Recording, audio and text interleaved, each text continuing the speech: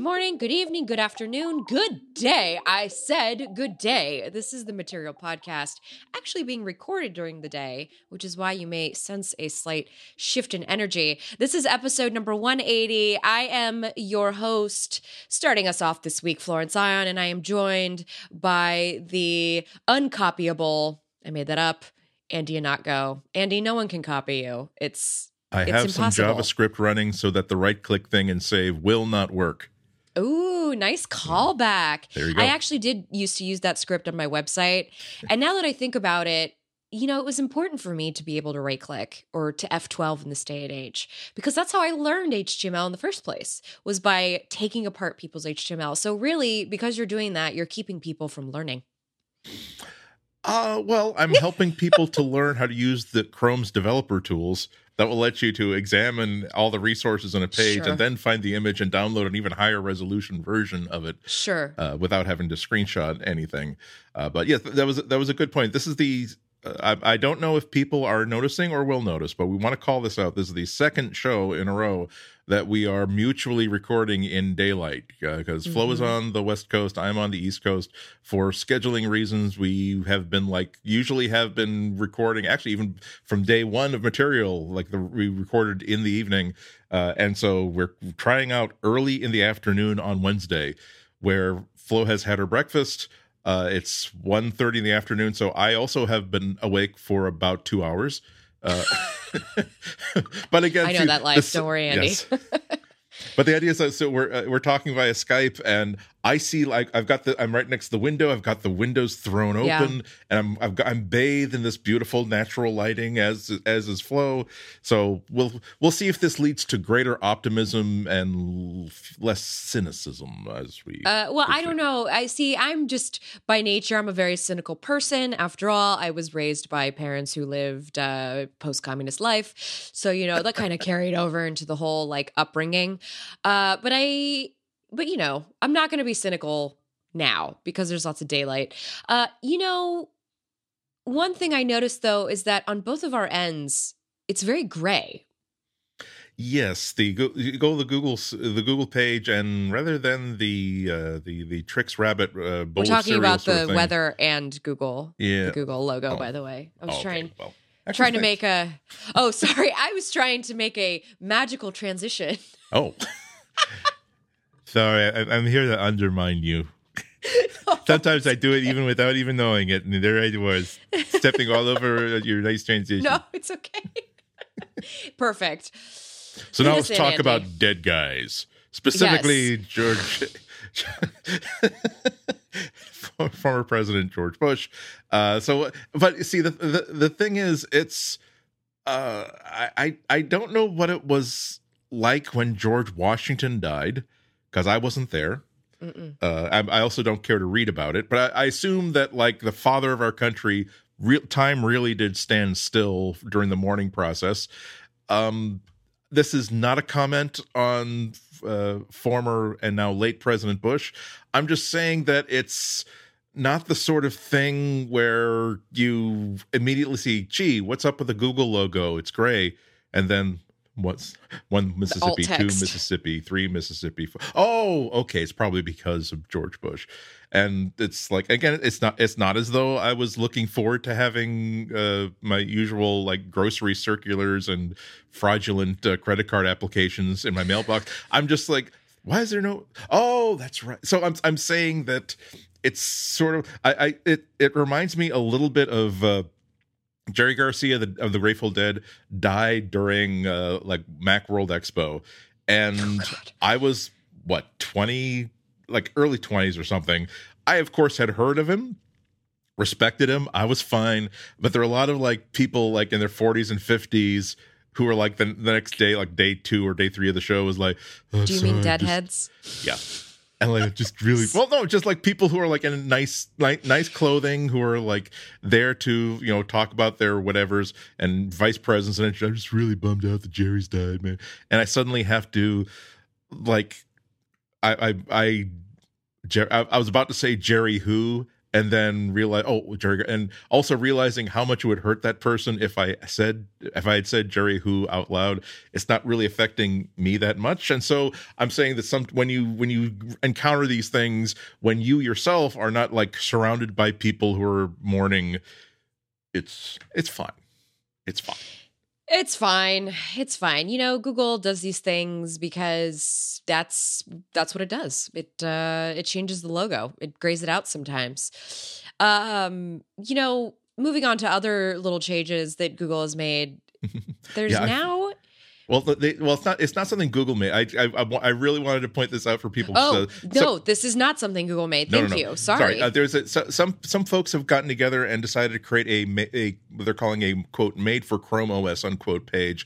It's sort of like a community powered like page that definitely should be on the Google Play Store. It's just a page of if you found an app. Most likely an Android app, but also a web app that seems to work really well on a Chromebook. Slap it onto this page. It's the URL. It's in the show notes as usual, but it's made for Chrome OS .com. As a matter of fact, it's just a very, very simple list. And you can upvote and downvote. It's not hugely long. You get to the end of it in just a couple of flicks of a scroll wheel. And and to be honest, there were only a few apps that I hadn't heard of, but there were some that I had not heard of. So it's in addition to like the obvious ones. Oh wow, Google Play Books, it actually works great. I'm like, okay, I didn't know that. No, I actually did know that. But if you're looking for a file manager, if you're looking for VPN apps, if you're looking for a whiteboard app, I didn't know that. Here are a couple of games that work really well full size. Yeah, with the keyboard even. It gives you a little symbol that says if it supports the keyboard. Yeah, exactly.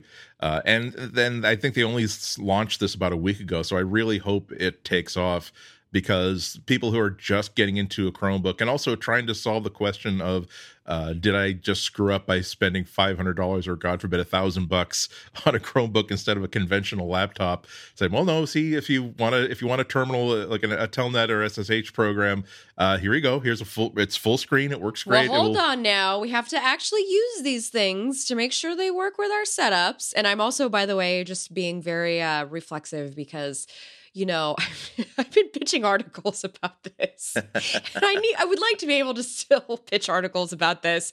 I'm just saying, because figuring out what apps work on my Chromebook, like that has been basically what I've been doing the last year and a half.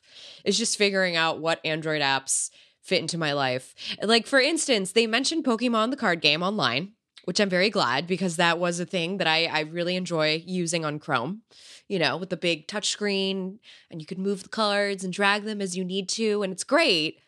But I'm still very dubious about things like the SFTP abilities, because I've tried a couple of apps, and yeah. It's still a little bit weird. Like, so I was doing my MacBook Pro is still broken. I will hopefully be able to fix it because I got the parts I needed. The industry standard SSD module, and also the Chinese cheap adapter I need to get it to work with the proprietary connector. Also, I was missing the proper screwdriver to unscrew the proprietary security screws on the bottom of the page. So why do you do this to yourself, Andy? You know, if you would just what great timing it was to get this like press loaner of a Pixel book, because this it's like a commercial for, oh, I can't fix it because everything's locked up and non-standard. But I'm doing the show doc this morning, and once again find myself, I've got the Google Docs Android app, but I almost always still go for the browser app because for some reason it feels more like a desktop laptop app than the Android version does, and that kind of surprises me. I mean, it's not as good as the mobile version of Microsoft Word, which is profoundly a desktop app. They've just slimmed it down a little bit. In acknowledgement of the fact that you won't want to do everything you would normally do in a regular Windows app, and also you have fewer resources available to you. But on the whole, it really does play like it was made for a laptop. I'm just surprised that the Android app for Google Docs is still wow, I really have to like click a plus button to, okay, that's fine. I would also like to argue that the Android app is not good for Chrome OS because the Spotify app is just infuriating as it is. Like the Android app is limited in some functionality compared to what you can do like on the web, for instance, and on the desktop app. I much prefer to use play.spotify.com in the Chrome browser. And so just like that, Andy, like you said, there's some instances where I'd rather go to the web app instead of using the Android app. And I don't know, now I want to go through this whole list and like check these out and see, first of all, if there's anything I'm missing that I could add to my life. Yep. Like I see this Messenger app here, Plus Messenger, let's see. And okay, it's a Telegram app, so I'm not going to use that because I don't use Telegram. But I want to try out some of these games, for instance, with a keyboard. I want to see if I can kind of get that PC feel, you know. We'll see. Yeah, it's this is from farther down the show doc, but it's kind of relevant to what we're talking about right now. It's kind of a testament to the power of the Chrome browser. Microsoft, after making such big hay with Windows 10 about we've got a new browser, it's called Edge, and we've got our own Edge HTML rendering engine that's so much faster and so much better. And after all, now it's like it's been a few years. And people who are using it, particularly people who are using, oddly enough, Windows 10 for business, are saying, yeah, dude, your compatibility issues are killing us. It is the worst. And so Microsoft is about to announce that they're dropping Edge HTML as the core renderer of Edge and replacing it with Chromium. So the Edge browser will be yet another Chromium-based browser. So it's when developers write apps, even if they're not writing Android apps, they seem to be writing Chromium apps almost as though it is a platform in and of itself. And it pays off really big because we've seen really amazing apps that when you put them into full screen, you don't even know that you're looking at something that's inside a web view. So, and that's also something that as someone who before this Chromebook Pixel came in, this Pixelbook came in, I was using my iPad Pro, which I loved for years and years and years, and I never really thought that the Safari mobile browser, that is the only browsing engine that you can use on iOS, I didn't think was that at all. But I'm now noticing that some things that didn't work quite properly or didn't work at all are working just fine on the on the Pixelbook because it is a Chromium-based browser. So interesting, to say the least. My favorite thing about Chrome OS is just, I think it takes me back to when I was a kid and I first started exploring Windows, which granted was a lot later than the rest of y'all out there because I'm a little bit younger. And so I kind of came in at like the Windows 95, 98 is when I really started to like dig in there. But I really love figuring out what it can do and kind of trying to unlock its true prowess. And, you know, I'm here for it. It's going to be very interesting, though, when later this month, Andy, I'm overseas and we're doing the podcast together, and all I have is my Pixelbook to record audio, which we've been talking about how we're going to do this, like just kind of preparing for this experiment. And, well, folks, just stay tuned, really, is what we can tell you for now. Because we're pretty sure that things are going to work. Yeah, we're pretty sure it'll work. I too have once decided to say, how Andy, you keep saying how good this iPad is. Exactly. You're about to spend an entire week in Europe going to like 2 conferences in 3 different cities and involving 4 airports.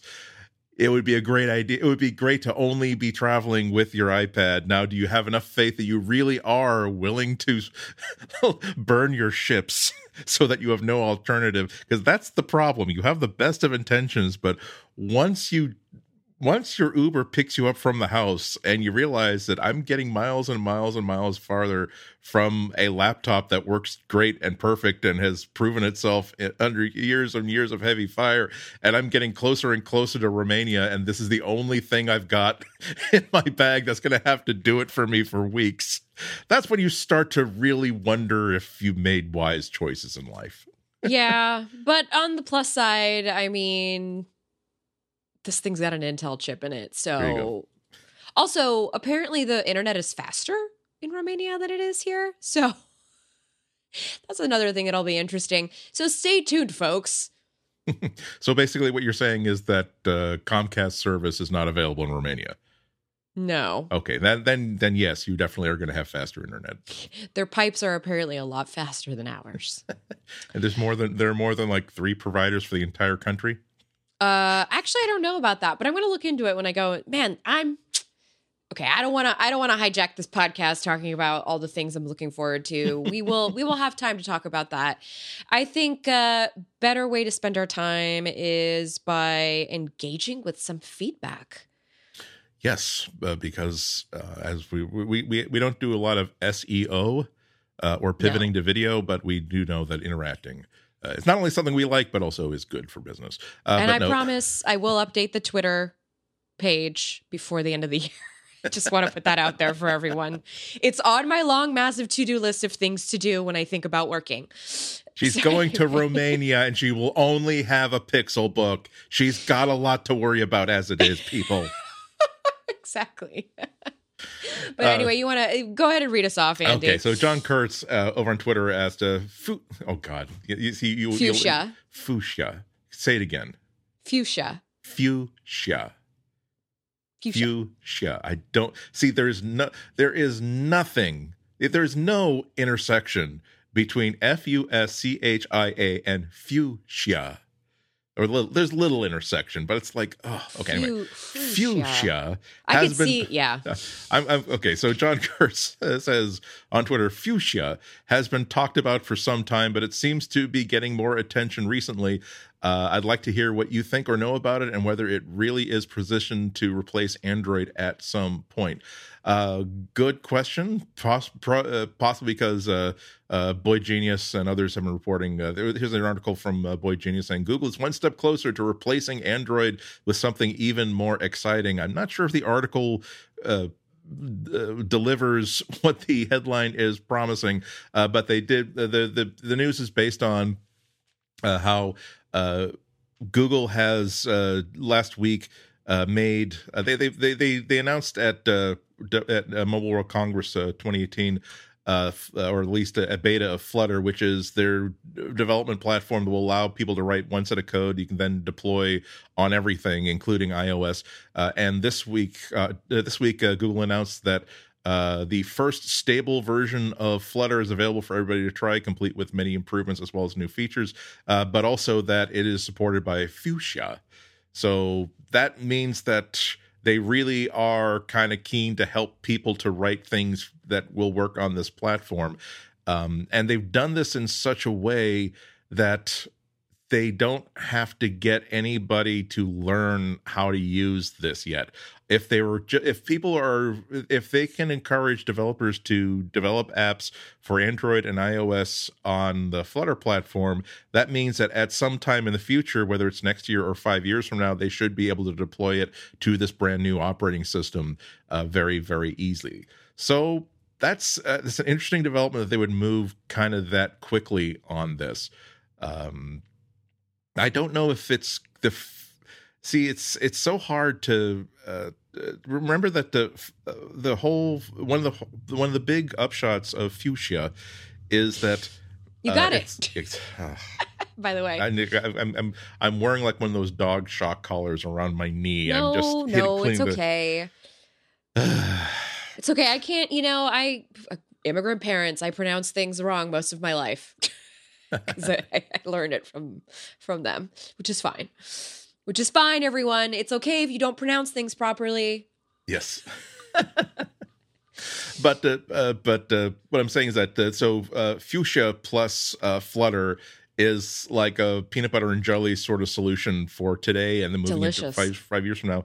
But the problem is that in both proposing a solution to the problem and mentioning the problem, they also identify the problem in getting this new operating system on the ground. The big thing that when it was being mentioned as a research project was that, hey, look, every single operating system on the planet is based on Linux. Excuse me, based on Unix, and all of its file systems and everything that it was designed to do starting like 30 years ago. What if we were to throw out every single scrap of code, build a new operating system that inherits nothing from anything, so that instead of having complexity on top of complexity on top of complexity, something that looks like the back of my equipment table to my right here, where when I moved in a year ago, everything was beautiful and tidy. The cables were nicely organized, but but now I have to get this home connector. Okay, so I'll plug that in there. Then but also now I need I've got this second UPS, so now I need to unplug this and find a place for this. That's what Unix has become, as they keep trying to add on new things and just make things work so they can go forward. What if we remove all that clutter? The problem is, but what I'm saying is that it kind of points out that people would not be putting up with this if they didn't think that everything worked, and it allows them to enjoy their home lives and their professional lives in a smooth and uninterrupted fashion. And it's also been proven as a really secure operating system. People know how to protect it. People have been trying to attack it, but more people have been trying to defend it. And the problem is, when you have the first deployment of Fuchsia on a device, that's when people are going to figure out how much experience do defenders have defending against problems with Fuchsia, because there is nobody everybody alive today has pretty much can have the same amount of experience in what the problems are and what the solutions are for this operating system. So I don't think users are going to notice if they just want a phone that runs Facebook and can take pictures, and if it does those two things as well as every phone for the past 10 years, they're not going to care about it. I think the big deal is going to be what new features and what new styles of apps and features come out are empowered because of Fuchsia that could not have happened on a Unix-based operating system. So I am thinking about this from, I think, more of a Flutter perspective, the fact that it's deploying apps that look exactly the same to both iOS and Android. But I just want to say that I very much think that this is not so much about, I think ideologically there's definitely a lot of tech that needs to be sort of consolidated for the good of the consumer. But I also feel like this is just a way for Google to, you know how in advertising, like just buying the giant billboard in Times Square is supposed to be kind of enough to drop that subconscious, like Coca-Cola, like is always, kind of flashing and beaming in your face, or every time you drive by that Coca-Cola billboard off the freeway, you know that like that's where that Coca-Cola billboard is. And so every time you see Coca-Cola in the store, you kind of think about that freeway that you pass the billboard on. I kind of think of this as that, in the sense that when you're on iPhone using a Google product, or using a product that was made using Flutter that looks like Google, it kind of just puts more like Google in your brain and just sort of solidifies it there, so that if you decide to move platforms in the future after Google sort of like established itself as more of a hardware maker, then you'll be more inclined to want to switch over to that, because you'll already be so familiar with all of this interface, and you'll be like, well, I'm already a Google person anyway, so might as well just fully go in. So I definitely feel like the long-term effects are, everything in the end is to bring more users on board. That's the end goal, obviously, for this, because users mean numbers in general. So, yeah, and it's just to button it up. I mean, you also have to realize that there's so much potential for anybody with coding experience, but also you have to have the right things on your CV, and they're big. Google can really, really win if they can convince enough developers that proficiency in the Flutter platform in developing apps under Flutter is going to help them get that job, and so that there'll be enough of a workforce that now anybody who wants to develop an app, well, why would you not want to hire people who have experience with Flutter? Because that means that's the easiest cross development thing known to man. How many times have we seen? Usually like someone develops an iOS app and it's really, really popular, and now they know they really want to make an Android app, but they have underestimated the difficulty of not developing for Android, but taking something that they developed for one platform and making it work with another platform. And we're not talking about things that require deep hooks into like iPhone camera hardware. I mean, we're talking about relatively simple things.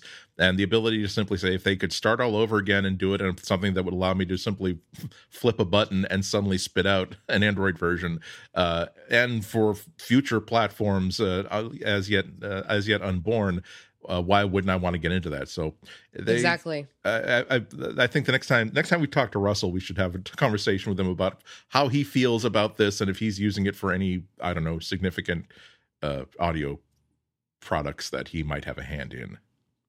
Yeah, just one of those audio products. Perhaps you're listening to us right now through one of those audio products. In which case, thanks for supporting our friend. Yes, exactly. Just to clarify, I'm sorry. I think I made it too close of a tie between Fuchsia and Flutter. It really is like a 1-2 punch as opposed to like support for one. Yeah, so that's why I wanted to say that my opinion and my thought was directly related to Flutter, although Fuchsia certainly plays a role in that.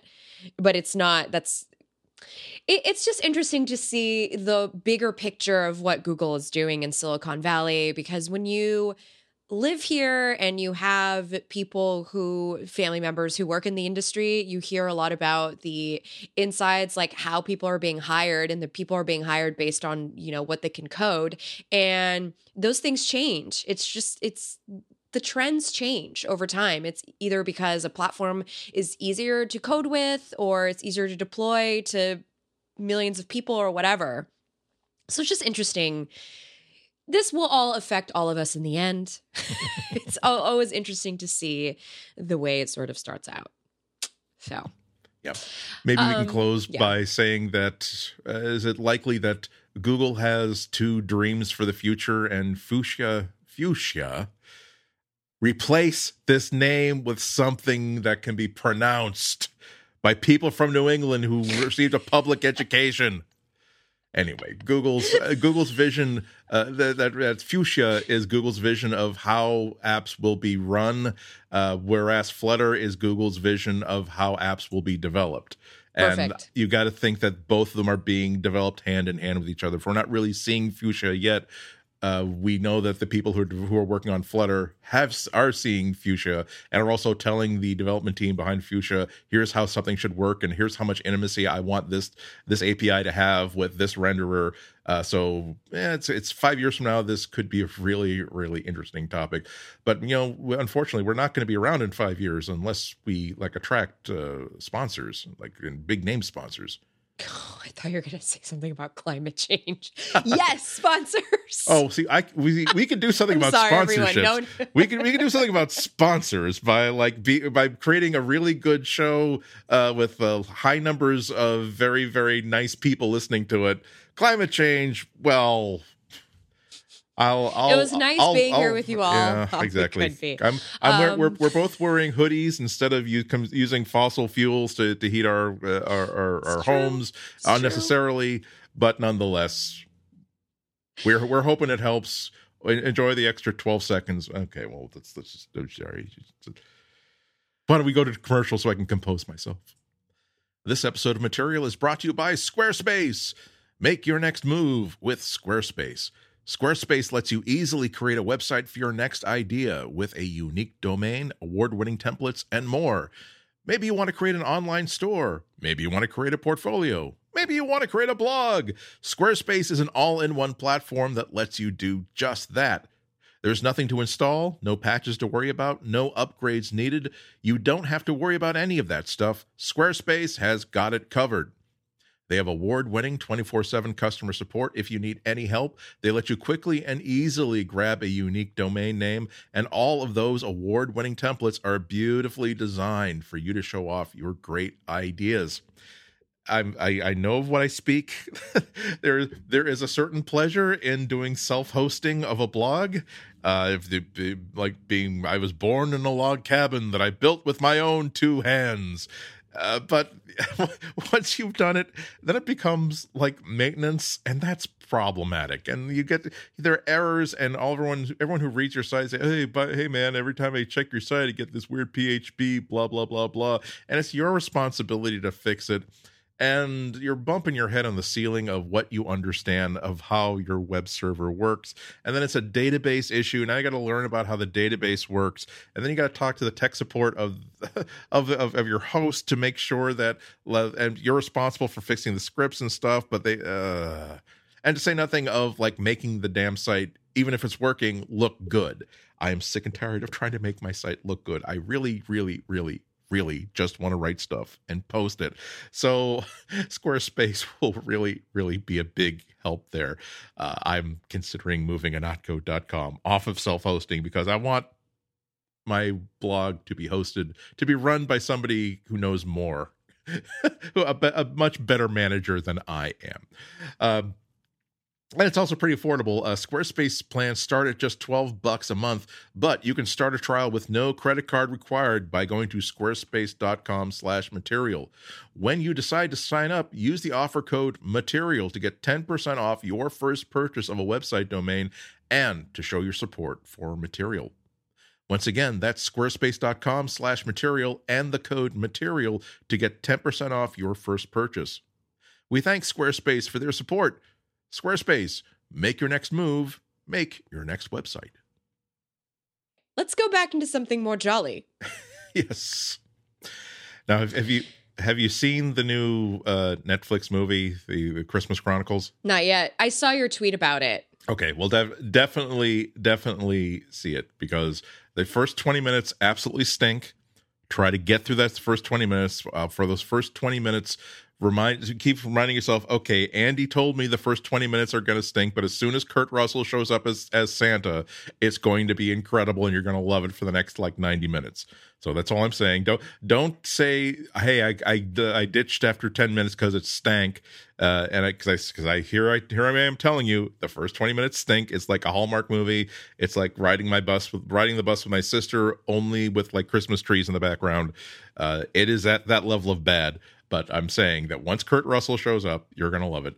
I'm a purveyor of Lifetime movies, so please, anything that's cheesy and ends up with some murder needs to be solved at the end.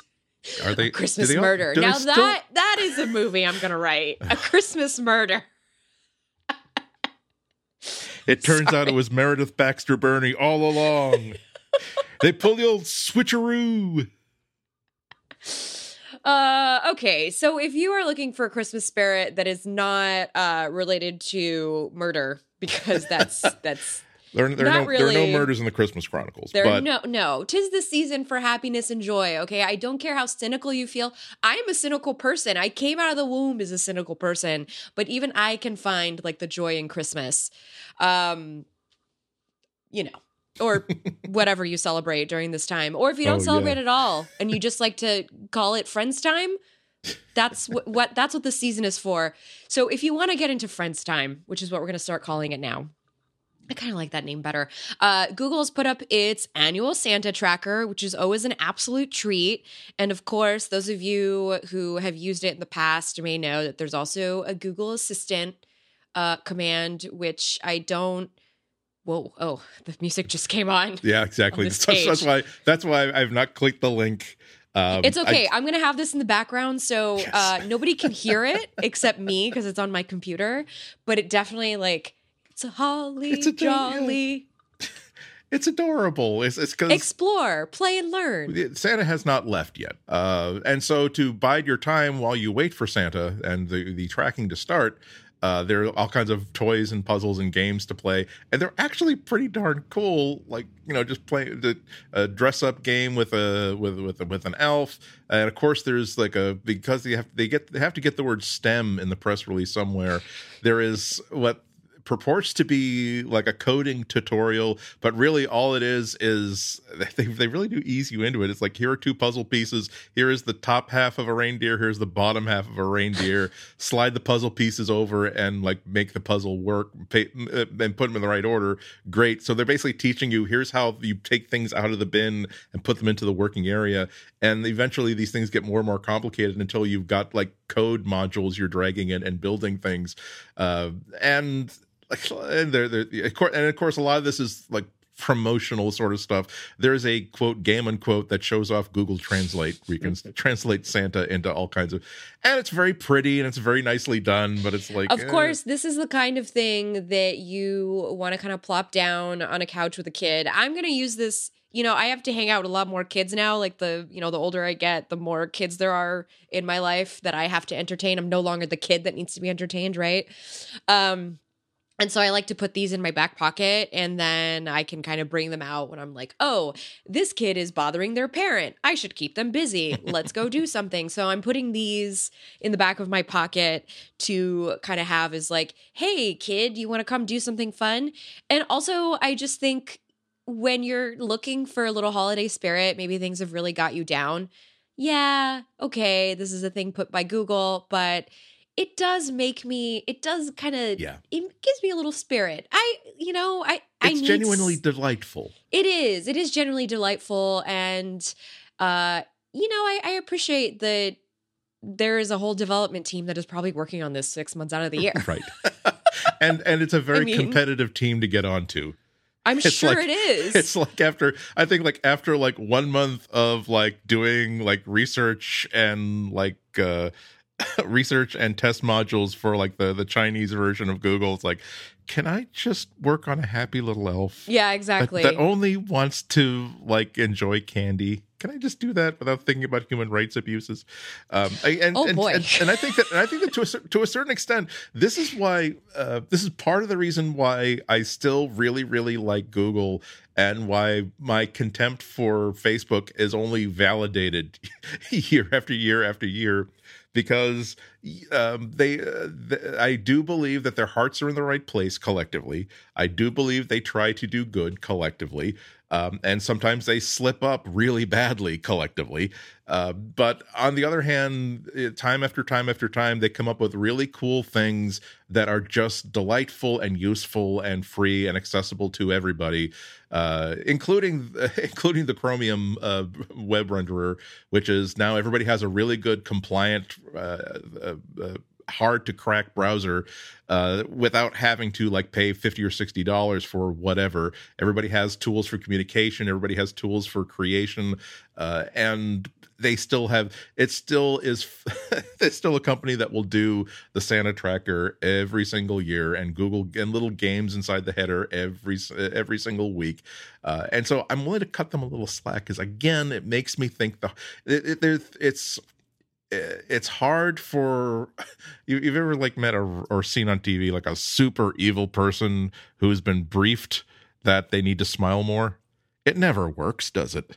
You can always see that. You can see like the little platinum hooks with the little invisible fish lines that are like connecting the corners of their mouth to like over their ears, so that assistant can like just pull down like with an unseen hand and like just sort of stretch those corners up. And they're fighting it because they don't want to smile, not to these people who are unworthy of their presence, let alone a smile. Google is not doing what a company that is not capable of joy. The company that's doing this strictly for promotional and goodwill reasons would not have created something as genuinely cool as the Santa tracker.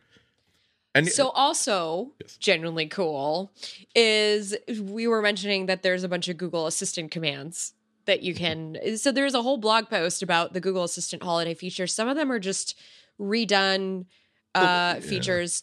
So, for instance, a lot of this, let's say, is definitely, hey, here's an opportunity for us to promote the Google Assistant and the new smart displays. well, but this has to be done because you have to teach people how to use this stuff in a regular manner. Like, for instance, the one that I totally forgot, you can actually do a broadcast when you're not at home. I forgot that you don't have to be at home to do this. So if you do it from your Google Assistant on your phone while you're like at Target or whatever, then you could broadcast to whoever's at home. Like, does anybody need anything? Text me. And that way that. No, I'm serious. Now exactly. I was just thinking so that you could because people are usually ignoring their phones. The parents' ability to humiliate their kids now is like stretched. So suddenly like you're it's after school. You're in the living room like playing. You got to be doing your homework. Playing like Xbox with your friends, and suddenly. Simon, I'm at Target. Do you need underwear? Because there's a new. Because I know that you keep, getting them dirty and stuff. Did you want me to get you some deodorant? Because I know you were saying you were ready to start using that stuff. Now they have the SpongeBob underpants, which I know you liked the last time, but they also have the Wonder Woman underpants in men and boy sizes, extra small, right? Mom. It's okay. Wonder Woman is a badass. You should be wearing her on your. Exactly. Anyway, I was actually thinking that I'm glad that in this day and age, but maybe it's possible for like boys and men get Wonder Woman buy Wonder Woman underpants and also wear them in a non-ironic fashion. I agree. But yeah, that's pretty cool. Also pretty cool is that the Pretty Please feature is now active, which is going to be a good way for those of you with kids or very rude relatives to teach them how to talk to people the way that they should, because society is only as good as its manners, as far as I'm concerned. And yes. So I appreciate manners. So it gives you positive feedback when you say please and thank you. So it will teach your uncle at the holiday party to tell your kids, hey, get your uncle another beer, please. Please, exactly. You can also, there's a couple of now we know that we could do notes and lists already with Google Assistant, but Google added to this blog post that it added support, or it will soon add support for Google Keep, finally, Anydo, Bring, and Todoist, but unfortunately, Andy uses Wunderlist. So, Andy, you are out of luck here, my friend. Once again, Andy gets the fuzzy end of the lollipop. Well, Andy, maybe if you would leave your Apple way of doing things. Sorry, Andy, am I picking on you too much about that? I use Wunderlist because every time like I open it up, which is several times a day, I think about the Tenacious D song Wonder Boy, and it makes me happy while I'm confronting stuff that I have have to do today. I do love Jack Black's voice. He has a very great singing voice. Yeah. Also, a thing that I didn't know that you could do lyrics on smart displays, which is super cute. So in the blog post, it says you can. Oh my gosh, where is it? I'm scrolling now. Sorry, everyone, that I wasn't ready. Read a story. You could do 'Twas the Night Before Christmas and read it along with your little one, which is really cute. They have it working with certain books. They mention a lot of Disney books by name where it'll give you like read along sound effects and stuff as you're going along. I wanted to interrupt because I just want to say, can we just appreciate how smart Google is about all this Disney integration that it's doing with its home stuff? Like, you can buy the Mickey ears for the Google Mini. You've got all this Disney stuff that you can call on. Like, this is how you sell stuff to families. I'm just saying. Yeah. They know. Is there a Pokeball like shroud for the Google Home? I don't. Especially for the Google Home Mini. I will even take Pikachu ears. Okay, and I'm not really a fan of Pikachu. But I will take Pikachu ears over Mickey ears. And by the way, if you go to the rankings on Wikipedia for the most popular brands, Pokemon is on top of Biggie and Friends. I just want to say that. Anyway. For a second there, I thought you said Biggie and Friends. Like, wow, Biggie Smalls? R.I.P. Finally, rest in peace. Again, finally getting his own plush doll. I don't know. But 50 titles to read along with. And you can also just say, like, hey, Guillermo, tell me a story, which I'm afraid to do right now because I don't know if I'll be able to get it to shut up afterward. But let's see how it works. And Jim, of course, please mute the trigger word here. Like, hey, tell me a story. All right, here's The Tired Alien from Google on Google Play Books.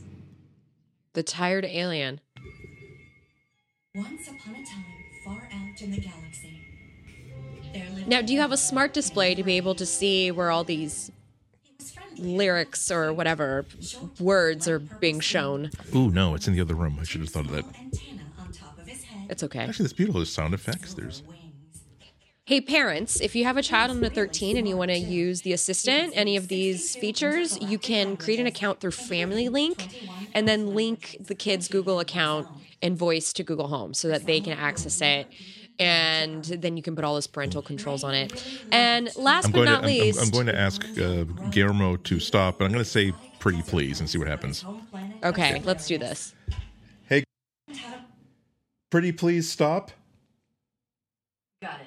I'll stop. Play Zombo, a popular sport among his species. And he Wait a minute, you didn't stop. Pretty good son of Samba. It didn't even listen Hey. to you. It just, Please stop.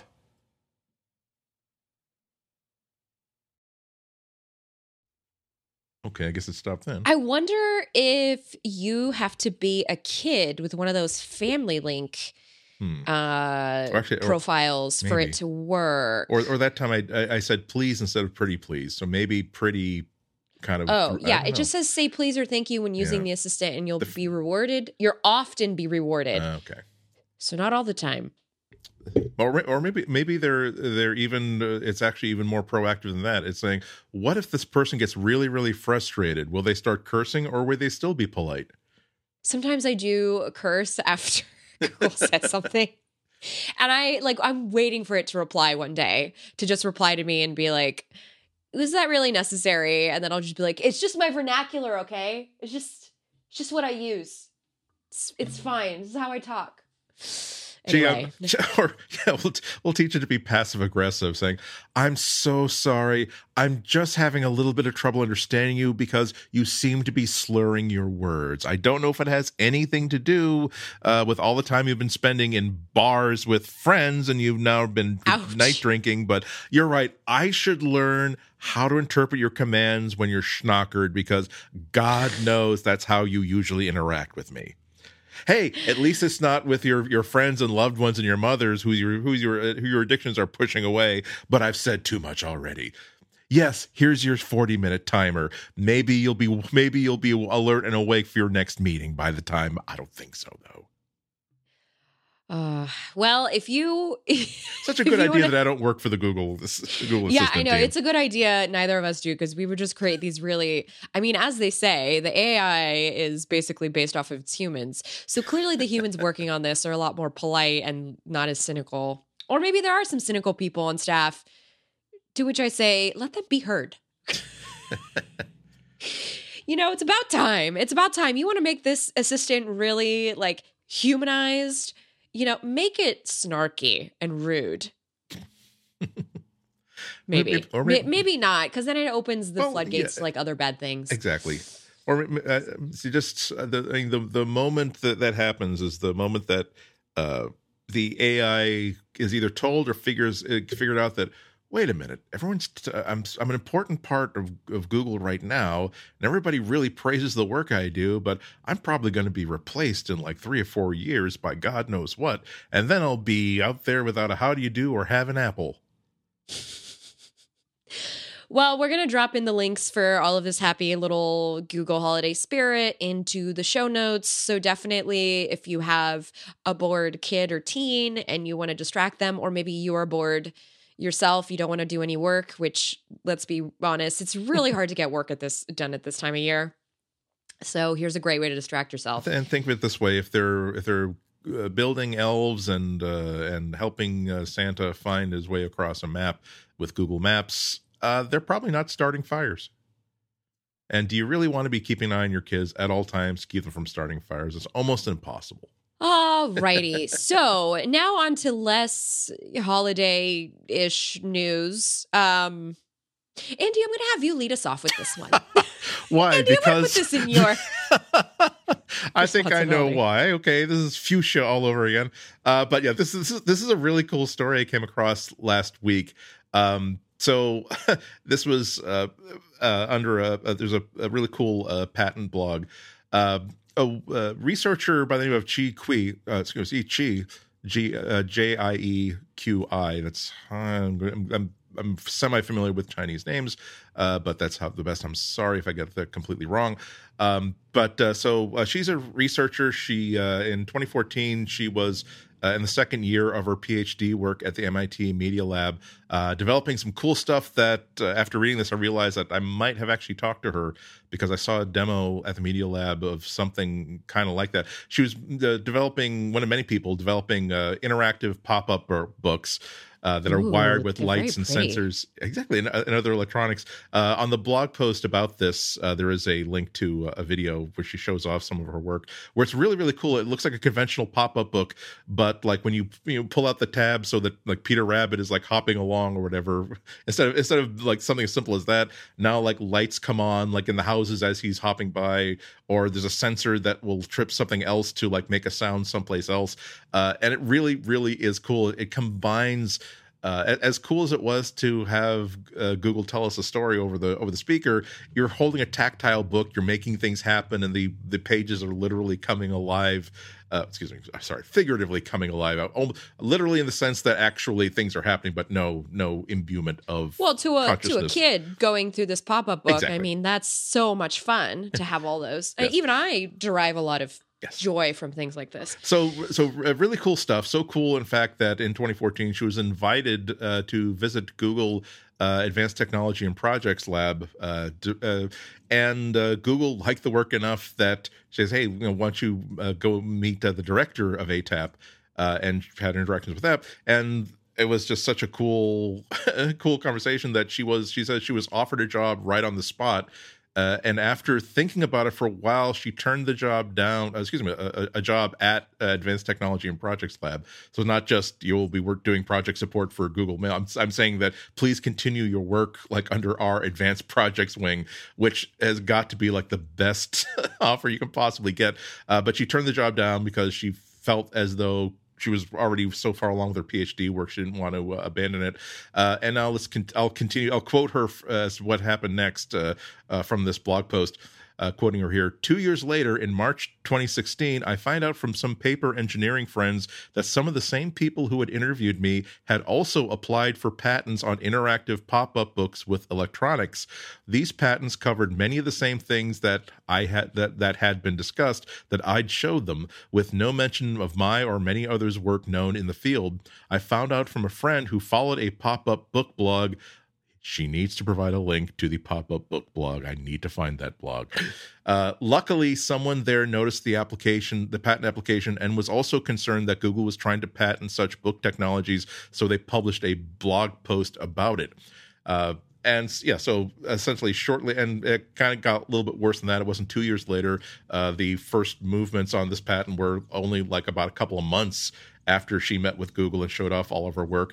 So she gathered up like the community of people who are working on these like sort of technology enhanced books. It's not just her at the MIT Media Lab. It was like it's research, it's a whole community of people. And because it was a patent application, it wasn't a patent granted yet. They were getting together all kinds of prior art to show the patent office that, hey, they didn't originate this idea. This is all this prior art. Fortunately, things worked out okay. Not only did the patent office deny the patent, but also the outgoing Advanced Tech ATAP director who she'd talked with she was on her way out of that job. And she put her directly in touch with the senior counsel of ATAP, who was very, very helpful and worked with them to say, okay, we'll put your prior art in with our application. They actually initially offered to add her as an inventor on the patent if they would allow the patent application to stand. Her response was that, well, you'd have to add a whole lot of people, not just me. And also there's a difference between listed on the patent, the inventors of the thing, and also the people who control the patent. patent. The fact that you're listed as an inventor doesn't mean that you get to profit or get a say in how this thing is done. Yes, the patent was rejected. The other good thing is that now the patent application itself is prior art, so that if anybody tries to patent this idea out from under other people, they are going to be all the firepower to reject that application is already there. But geez, that's no statement from Google about what exactly happened, but this seems like ambitiously scummy behavior. I could do no sigh. evil. Do no evil.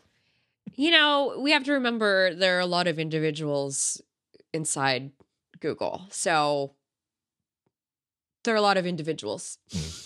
That's what I'm going to say. Okay. Oh, and also that just like at any large tech company, there are custodians whose job it is to go from office to office, empty the trash barrels. And a large company like this, there are lawyers whose job it is to go from office to office asking if they have any ideas that can be patented. And it's not just, it really isn't, hey, we've come up with this really great idea and now it's time to reach out to see if it's patentable. Literally, this is part of these lawyers' jobs. They're hired to say, whatever you've got, if it's patentable, we're going to try to patent it. So for all we know, it wasn't, the fools in academia don't know that they're sitting on a gold mine. If we were to purchase the mineral rights to the land where they've got their little hippie research commune, we can strip mine it and make billions of dollars. It could be more like, hey, that's a cool thing on the whiteboard. What is it? Oh, well, it's a thing with that someone showed us about how wiring up books for stuff. Oh, wow. Well, let's patent that thing. So it could be less evil than literally bureaucratic. a Silicon Valley episode about this, by the way. Oh, really? Like taking a picture. I know you haven't watched the series, and I'm sorry if I'm spoiling, but just taking a picture of a whiteboard and like using that for technology.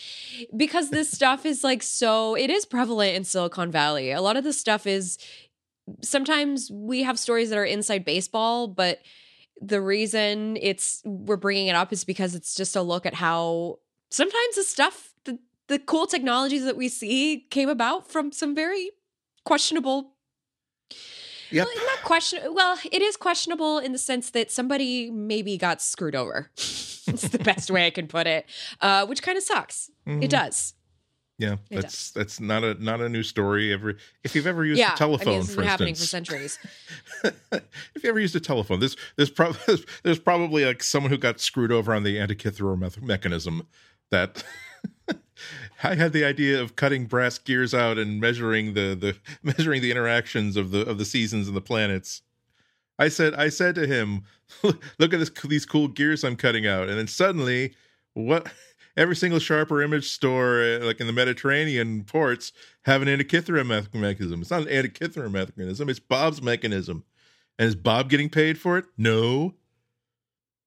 So I will say that we're going to drop the link to this story in the show notes because there's some good information. If we happen to have anybody out there who is a patent maker, there's some good steps to take to kind of protect yourself, going into job interviews and things of the sort. So, I appreciate when people do this. And it really helps. And be really careful about what you sign. When you come in for a meeting or because it could just say, oh, well, of course, we're giving you exclusive access because we really want to show you some of the really cool stuff we're working on. Just sign this, just 2 pages. It just simply says that, you're not going to tell people or take pictures. But also paragraph 12 is that, oh, by the way, anything you discuss with us is our property. So yeah, it's not good. So it's a good blog post to read. We've got one more little bit of news before we close out the show for the week, which I kind of Andy always, I'm just going to give all the credit to Andy for putting together the doc for us weekly because Andy, you're so good at just taking out like the important bits and pieces. Because usually what happens is I get most of my news from Twitter. So by the time you post it in the doc, I'm like, oh yeah, I remember reading tweets about that. So thank you. It's just because of the nature of the way that I work, and our jobs is to process huge amounts of information on every single subject. So yes. And I'm, processing different amounts of information. So sometimes I don't get to process this particular information, but Plus you're dealing with a wonky refrigerator. So you got a lot of stuff going on. Dealing with a lot of wonky stuff in the house right now, which is welcome to home ownership. Oh Lord. I saw. Can I ask something on the side here? Like, yes. This is such a wonderful opportunity to like call Samsung and say, I got a refrigerator that I'm probably going to have to buy one in 6 months anyway. Could you lend me a smart fridge? And not say, because the idea of having like a huge Android phone on the side, one door of the side-by-side fridge seems like such a stupid idea that only having it in my house for 3 months will let me figure out how stupid it is or how wrong I was in thinking it was stupid. It's fair, but moving a fridge and cleaning it and the labor of doing all of that is difficult. And just because we're on this subject, I should let everyone know our plan is to buy appliances and let them stay here with whoever takes this house after us. So looking for permanent, affordable solutions. Okay. But I agree. I mean, I do. Although I have to say, when you're looking for new appliances, you won't believe how many things out there are like app integrated already. It's so you're presented with many opportunities to create security breaches into your home network and your personal data. Yay! Precisely. But back to the news, sorry. Yes, back to the main show. As a fellow freelancer, that was the first thing that I would have thought of saying. Now, obviously, I can't let them give me a fridge, but I know. I'm sure that they would ship it here, they would arrange for it to be installed, they would take it away in 2 or 3 months, and I want to see how stupid this idea of having a huge Android phone on my fridge is going to be. I mean, as a side note, I'm just going to say would totally do that, but just let everyone know out there that having a smart home is not as glamorous as it sounds, and it means things break a lot. And so, I try not to cause a lot of headaches for myself. Anyway, so this is more of another sort of inside baseball piece of news. But again, I think it's important that we discuss it so that people out there know what is happening inside Silicon Valley, because what happens in business eventually trickles down to the product. Whether or not we really see it at the end, it does trickle down, because unhappy employees are not making progressive applications. I don't know. So Google's temporary vendor and contract workers, or what they're often referred to as TVCs, they've been demanding more fair treatment. And if you've been following labor laws happening in Silicon Valley, you know that this is a thing that exists. And when I talk about Silicon Valley, I talk about the South Bay of the Bay Area, where all these companies are clustered. So there's a Medium post under the Google Walkout for Real Change account that talks about how Google routinely denies their TVCs access to information that is relevant to their jobs and their lives. So when the tragic shooting occurred at YouTube in April of this year, oh my God, I thought it was last year. Like, that's how time has blended in. The company sent real-time security updates, but only to full-time employees, which, I mean, imagine getting like what presidential alert system, like imagine only a small subset of people getting that in the event of like a hurricane or something. Like, that is not okay. Yeah. So the TVCs were essentially defenseless in the line of fire. They had no idea what was going on, except if, God forbid, their word of mouth is like the only way to kind of get that information. So they were also excluded from a town hall discussion the following day. And when the 20,000 full-time and TVC Google employees walked out to demand equal treatment for all workers, the TVCs were excluded from the company-wide discussion held a week later, which is like, hello, did you not see that we were there too? Yep. So the exclusion of TVC employees from important communications and fair treatment, they're alleging that, and shouldn't say alleging, this is part of a system of institutional racism, sexism, and discrimination. We're reading from the blog post here. Yes. Yeah. TVCs are disproportionately people from marginalized groups who are treated as less deserving of compensation, opportunities, workplace protections, and respect. To quote, "We wear different badges from full-time employees, which reinforces this arbitrary and discriminatory separation. Even when we're doing the same work as full-time employees, these jobs routinely fail to provide living wages and often offer minimal benefits. This affects not only us, but also our families and communities." there's a lot of interesting points raised in this blog post, which we are going to post the link to in the show notes. It's also important to note, just as an aside, this doesn't just happen at Google. I know for a fact that even companies like Apple have problems with this, where they have contract and full-time employees who maybe aren't offered the same benefits, for instance, that the full-time employees are offered. So it's I hate to say a trend, but it is a burgeoning trend of people speaking out that, like, we are contract employees, but we deserve the same rights and alert systems as the full-time employees. Yeah, it's this sort of a public statement has been a long time coming, and it's not just Google. And it's not even just like tech companies.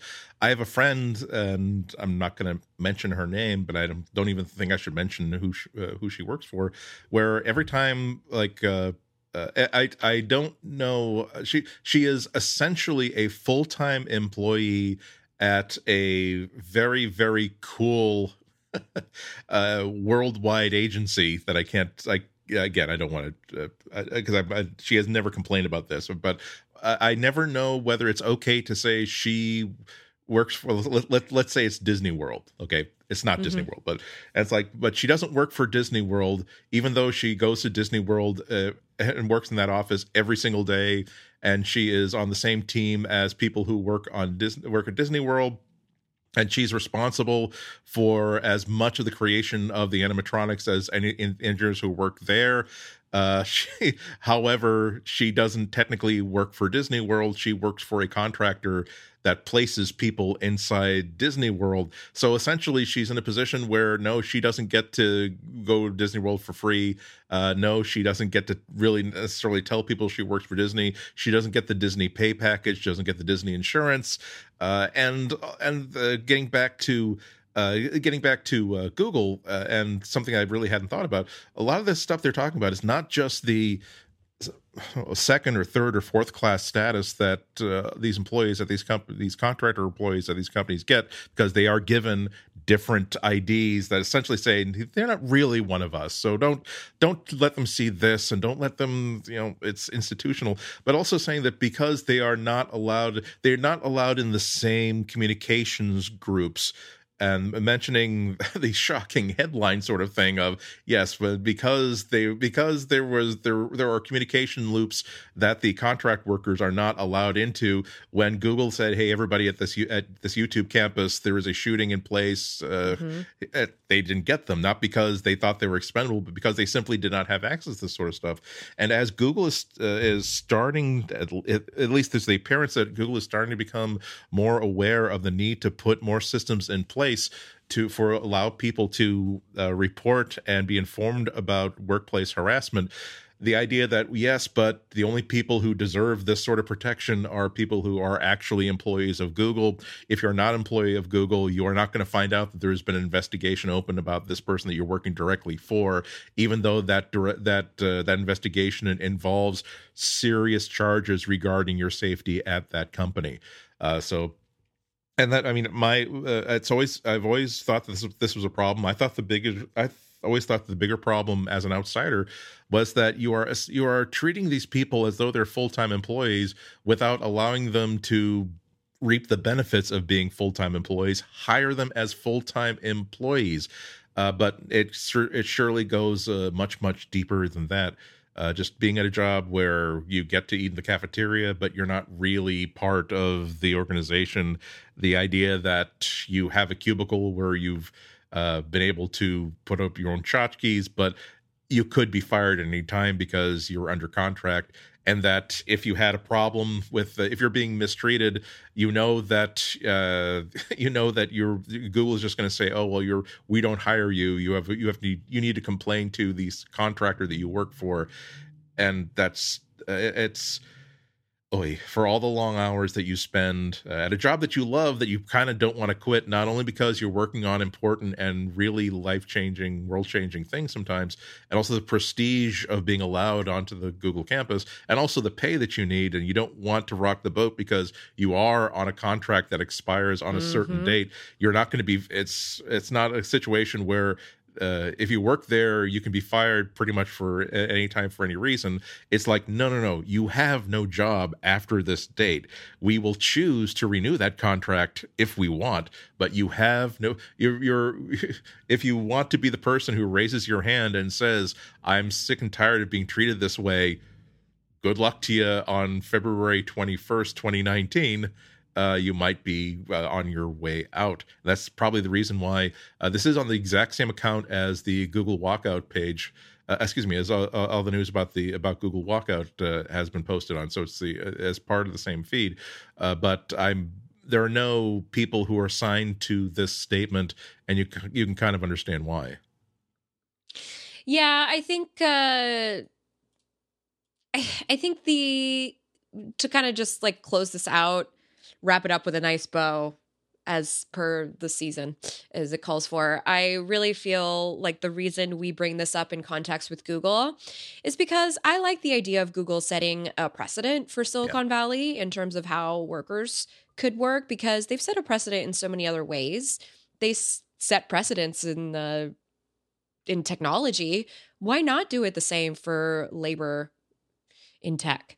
So I think that's kind of why this stuff is always on my mind and why it matters so much, is because I want to see Google not be evil. Yeah.